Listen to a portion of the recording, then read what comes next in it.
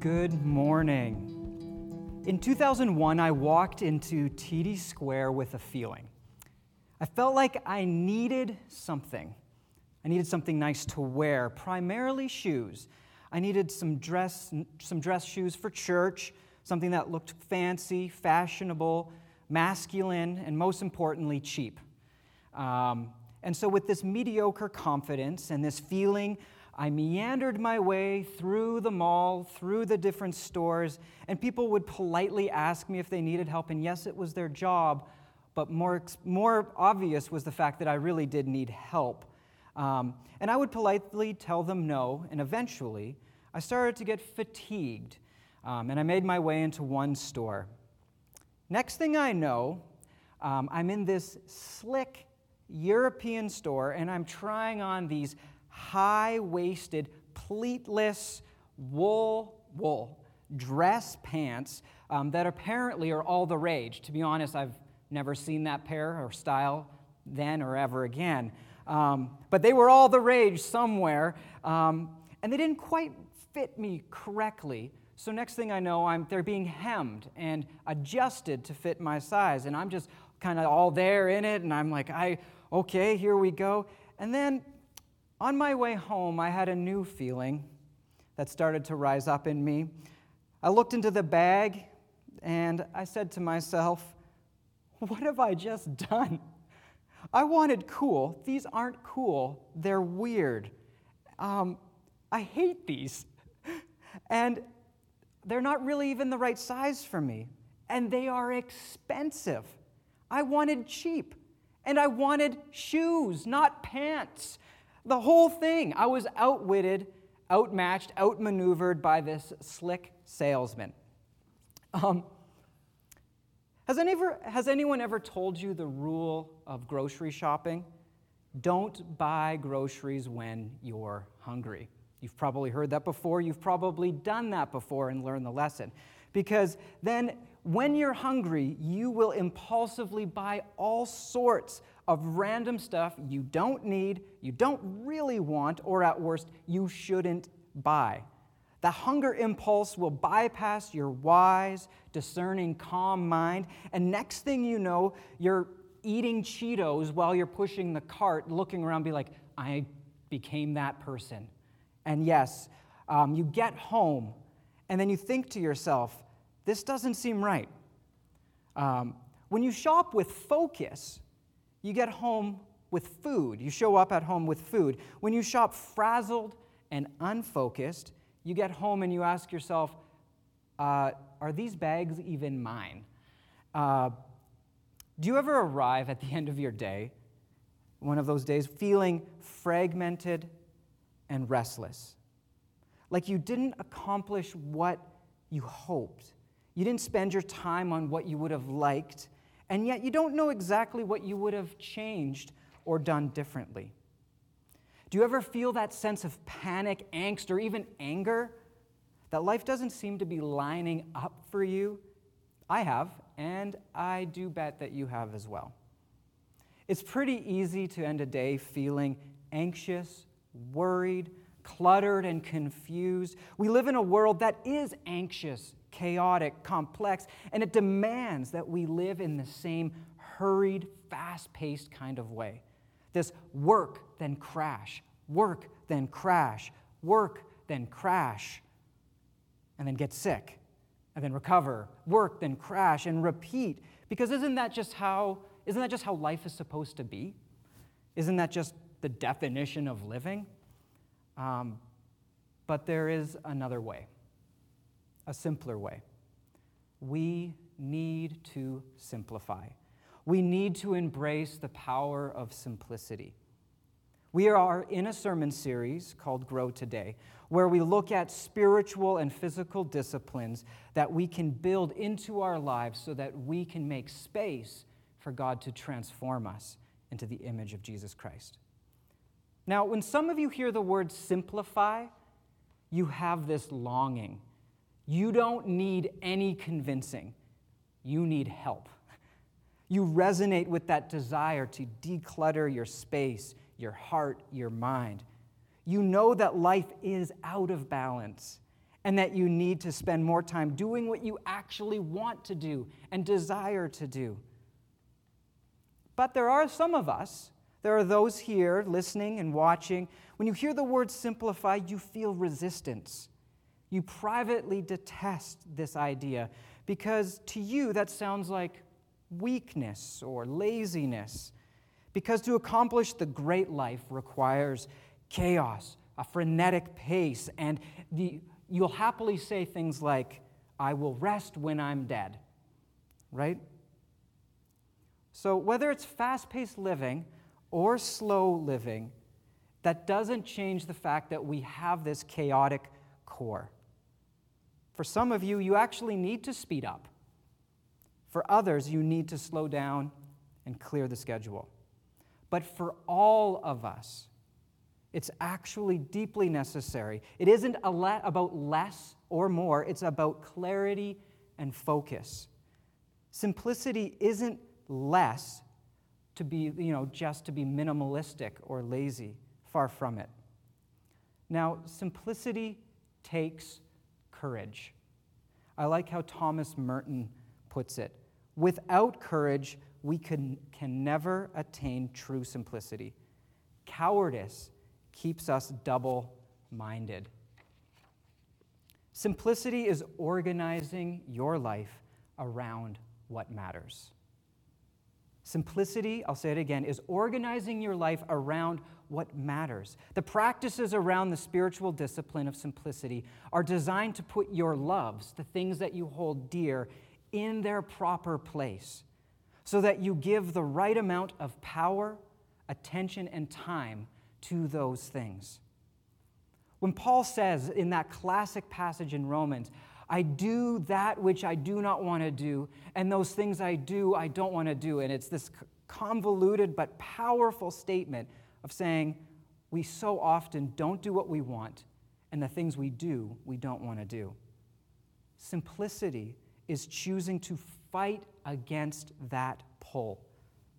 The core of simplicity isn't do less and have less. While that is a critical component, and I'll speak to that in a minute, but rather prioritizing the things you want to do and lending these tasks and roles the power, influence, time, and attention appropriate to their position in the order you set.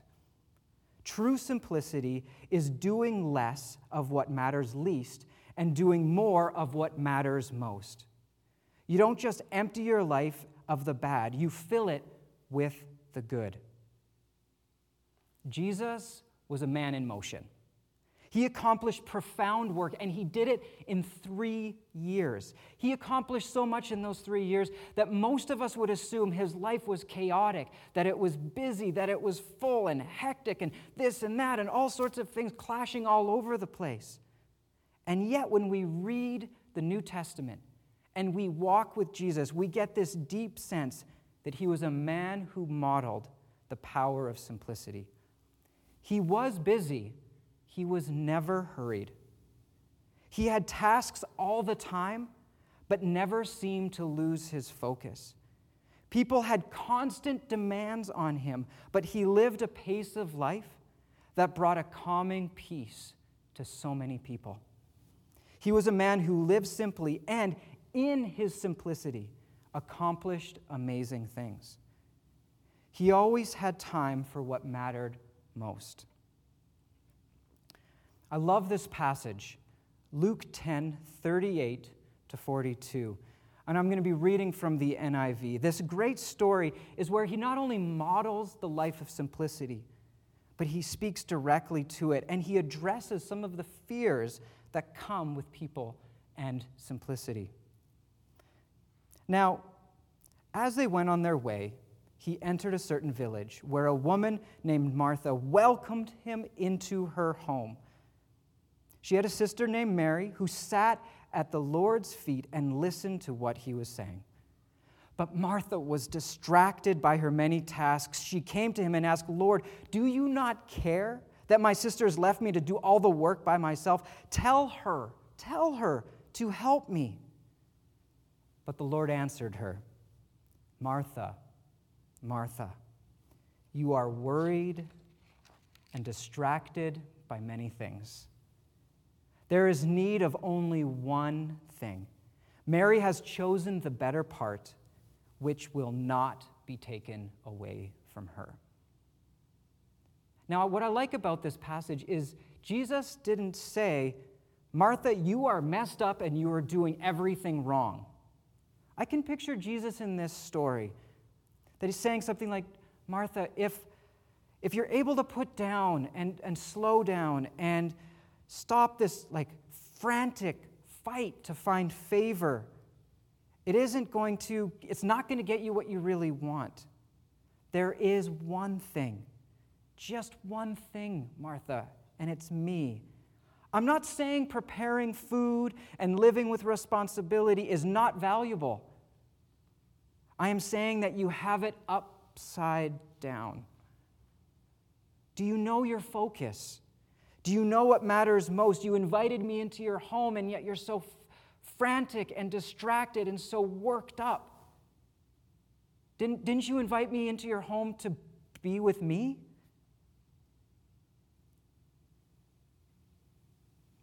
Now he said this about Mary, Mary has chosen the better part. And then he says, this is kind of the way I see it, I won't let your angst, Martha, I won't let your fretting hinder another person from experiencing my joy. But it's not just that. I invite you to stop, slow down, and come and sit and listen to me as well. Isn't that the whole point? Isn't that why I'm here? Pursuing simplicity isn't just about your own life. Your fretting and chaos probably affects others. And I would even have you evaluate that. Does the chaos of my life affect other people? Matthew 13, 1-8. Again, a classic verse that I just want to read out to you because it illustrates again such an important part of what the idea of simplicity is for us. Now, Jesus went out of the house and sat beside the sea. Such great crowds gathered around him that he got into a boat and sat there, while the whole crowd stood on the beach. And he told them many things in parables, saying, Listen, a sower went out to sow. And as he sowed, some of the seeds fell on the path, and the birds came and ate them up. Other seeds fell on rocky ground, where they did not have much soil, and they sprang up quickly, since they had no depth of soil. But when the sun rose, they were scorched. And since they had no root, they withered away. Now, verse 7 says this, Other seeds fell among thorns, and the thorns grew up and choked them. Other seeds fell on good soil and brought forth grain, some 100-fold, some 60, some 30. Let anyone with ears listen. A life that hears the truth of God, accepts it, lets his story go deep, and shapes us to the core, works to keep the cares of the world at bay and the lures of wealth far away. This is the transformed life. This is the life of substance and the life of joy. This is what Mary was sitting at the feet of Jesus, allowing to happen in her life. Those thorns that grew up and choked out the possibilities. This is the kind of life that accepts discipline and invests in practices that make space for God to be the gardener of your soul.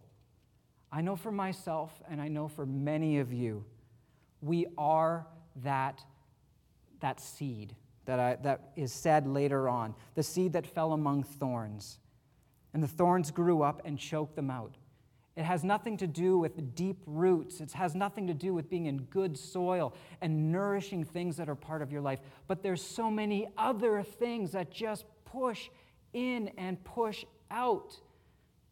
And next thing you know, it's chaos, and you don't even know what you're doing today. You don't even know why you got up. You don't even know why you're tired, and you're fighting for it. The discipline of simplicity can break those things and break those strongholds in your life. Warren Buffett rich billionaire man, all right? He wanted to help his employee get ahead of his working life. So he suggested that the employee list 25 most important things he wanted to accomplish in the next few years. He then had the employee circle the top 5 of this big list, all right? And all seemed well. This seemed wise. Okay, I've got my big 25 list, and then I've circled my top 5. And then the billionaire asked one more question. What are you going to do with the other 20 things? And the employee answered, well, the top 5 are my primary focus, but the other 20 come in at a close second. They are still important. So I'll work on those intermittently as I see fit, as I kind of slowly get through my top 5 as well. They are not as urgent, but I still plan on giving them some dedicated effort. Buffett surprised him with his response. No, you've got it wrong. Everything you didn't circle just became your avoid at all costs list. When I read that, I was like, but those are good things. Like, they're in my top 25. Like, I should be investing in them, shouldn't I? I challenge you to think about that for a second.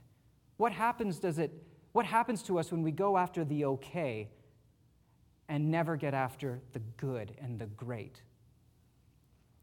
Steve Jobs, another guy. Steve Jobs, Steve Jobs said something similar in an interview several years ago. People think focus means saying yes to the things you have to focus on. But that's not what it means at all. It means saying no to the 100 other things, the other good ideas, as good as they are. You have to pick carefully. I'm actually as proud of the things I haven't done as the things I have done. Innovation is saying no to 1,000 things. Now, to get to a place where saying no to unimportant and saying yes to what matters most, it takes practice. So let's get to the practical side of all of this. I'm going to walk through some helpful things, and in my opinion, I think all of these should be incorporated into your life. Number 1, practice minimalism with your possessions. Now, I know early on I did say it's not about less stuff, right? I did say that. Well, it still kind of is about having less stuff. The core of simplicity is not less for its own sake, and it is a focus on priorities. That is important. But you'll never learn how to reorder your passions and reorder what you love if you are unwilling and are never willing to let go of the things that you have. We need to learn how to loosen our grip on the things we have accumulated in our lives. Attachment to owning and having takes our eyes off of what matters most. And when you let go of something, you discover what actually matters to you. Hold on to the things that, as Maria Kondo says, sparks joy. And quite practically, accumulating less stuff means you have fewer things to take care of, you have fewer things to manage, you're less likely to go into debt, and then you are freer to be free to do and spend on other things that matter most. It uncomplicates your life and unburdens your life. Debt, for example, it destroys your freedom. It complicates so much. It's hard to put your family first when you need to put in overtime to pay the bills. It's hard to donate money to charities that you believe in when most of your paycheck is already spoken for. Does that make sense? Practice having less so that you can start to discover what actually matters to you. Having, buying, getting feels great in the moment, but it will never save you. And that busyness, that being so full, it clouds the mind and it makes it hard to know what matters. So number 2, so that's number 1. Number 2 is declutter your digital life. 2020 is the year of living online. Even right now, please don't take this too practically and declutter by logging off right now, but take this to heart. We have gotten so obsessed with our digital life, so obsessed that it fills us and it blocks out the things that matter most.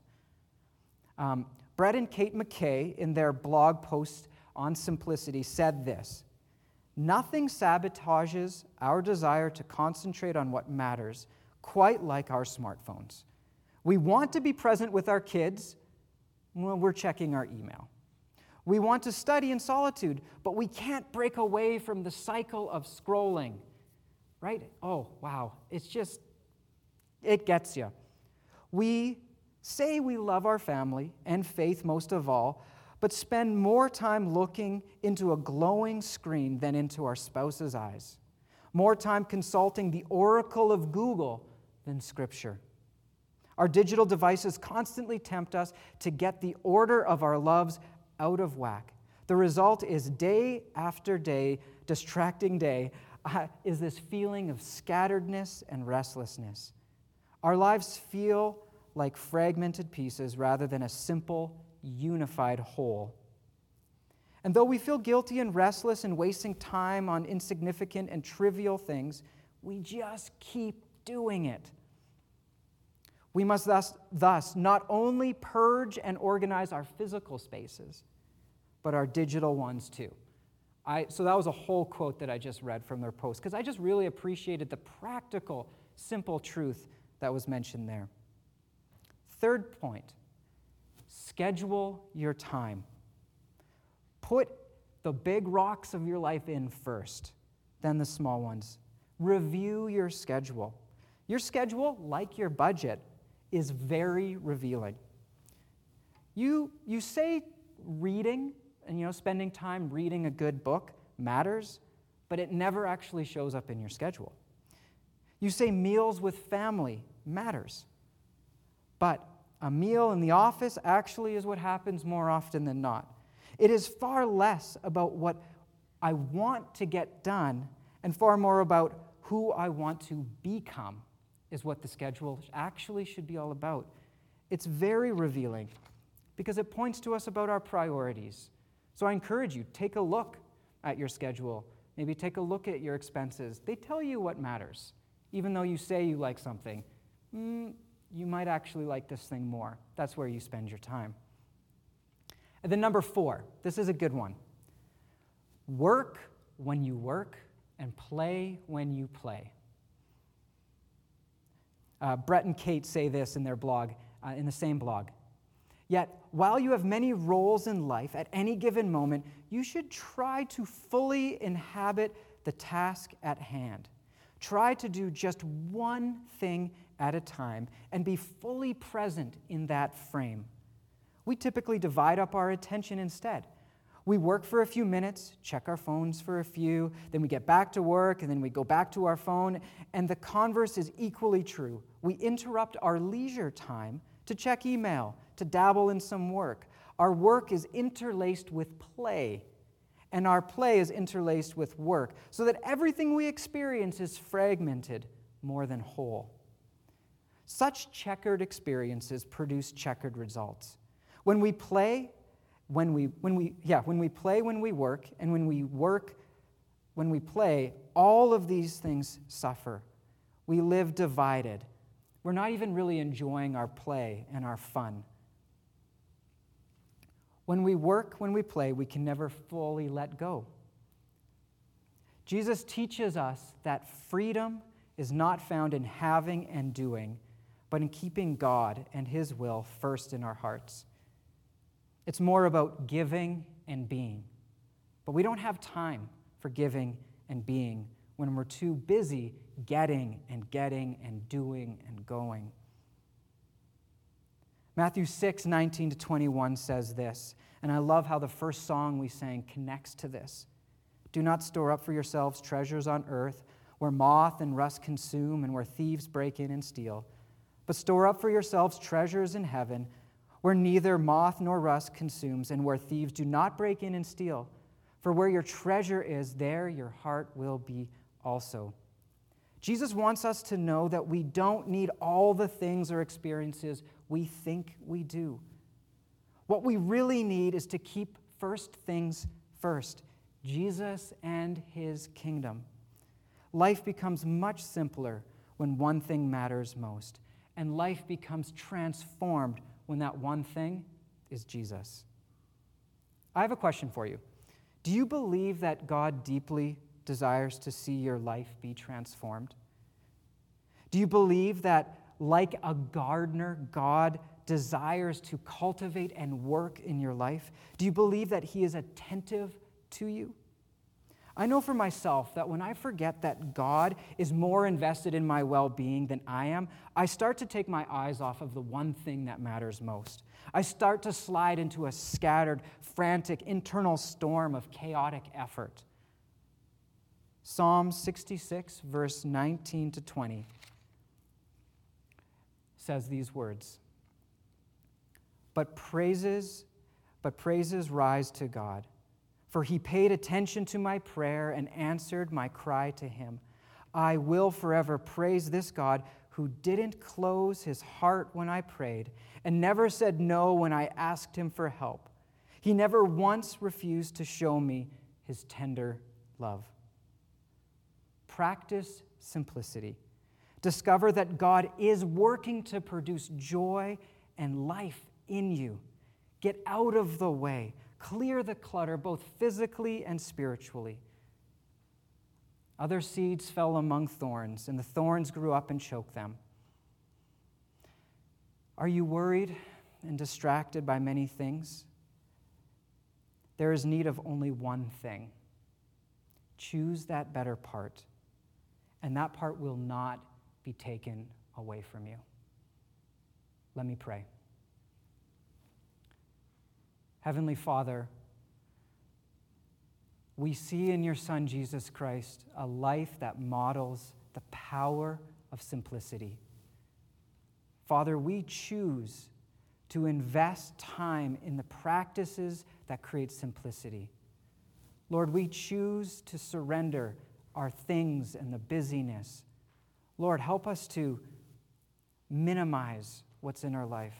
Lord, help us to do less and to clear up our schedule. Help us to declutter our digital lives. And Lord, help us to do those one things one at a time. When it's time to work, Lord, may we work with good, godly effort. And when it's time to play, may we enjoy our rest with you and others. And Lord, in all of this, I know that a life of simplicity is beautiful, but it's really hard. And so, Lord, may we take away the complexity of it all, acknowledge how hard it can be, but pursue it anyway. There is life in simplicity. Thank you, Jesus. Amen. Thanks, Pastor Trent. What a great reminder. Simplicity is something that all of us need to pursue, even in this season when stuff has been taken away from us. Simplicity can certainly be ushered in. I want to encourage you, just like in my life, that point that Trent brought up about, let play be play and work be work. I have a tendency to blur those lines, and I don't play well, and it causes me not to work well. And so that's something I'm going to challenge myself to this week. For you, you might be challenged with I've got to figure out how to have my digital presence. What's that going to look like? For some of you, it might be, what's the big rocks that I need to navigate? We'd love to hear from you. This is not a workout plan that we do by ourselves. These are things that propel us into the future as we come out of COVID. These disciplines that we're talking about are actually disciplines that are lifelong pursuits. I want to pray for you, and I'm going to pray for you just from Scripture. So if you can close your eyes, I'm going to read some Scripture to you from Numbers. I love that Moses heard from God, and he had a message that was given that he was supposed to give to Aaron and his sons. And he said, this is the way that you're supposed to bless our children. so that they're always marked by God. And it says this, and you've heard this numerous times: the Lord bless you and keep you. The Lord make his face shine upon you and be gracious to you. The Lord lift up his countenance upon you and give you peace. May we go in peace this week, knowing that our God calls us to not live complex life, but a life of simplicity. We love you, Jesus. We ask all this in your name. Amen.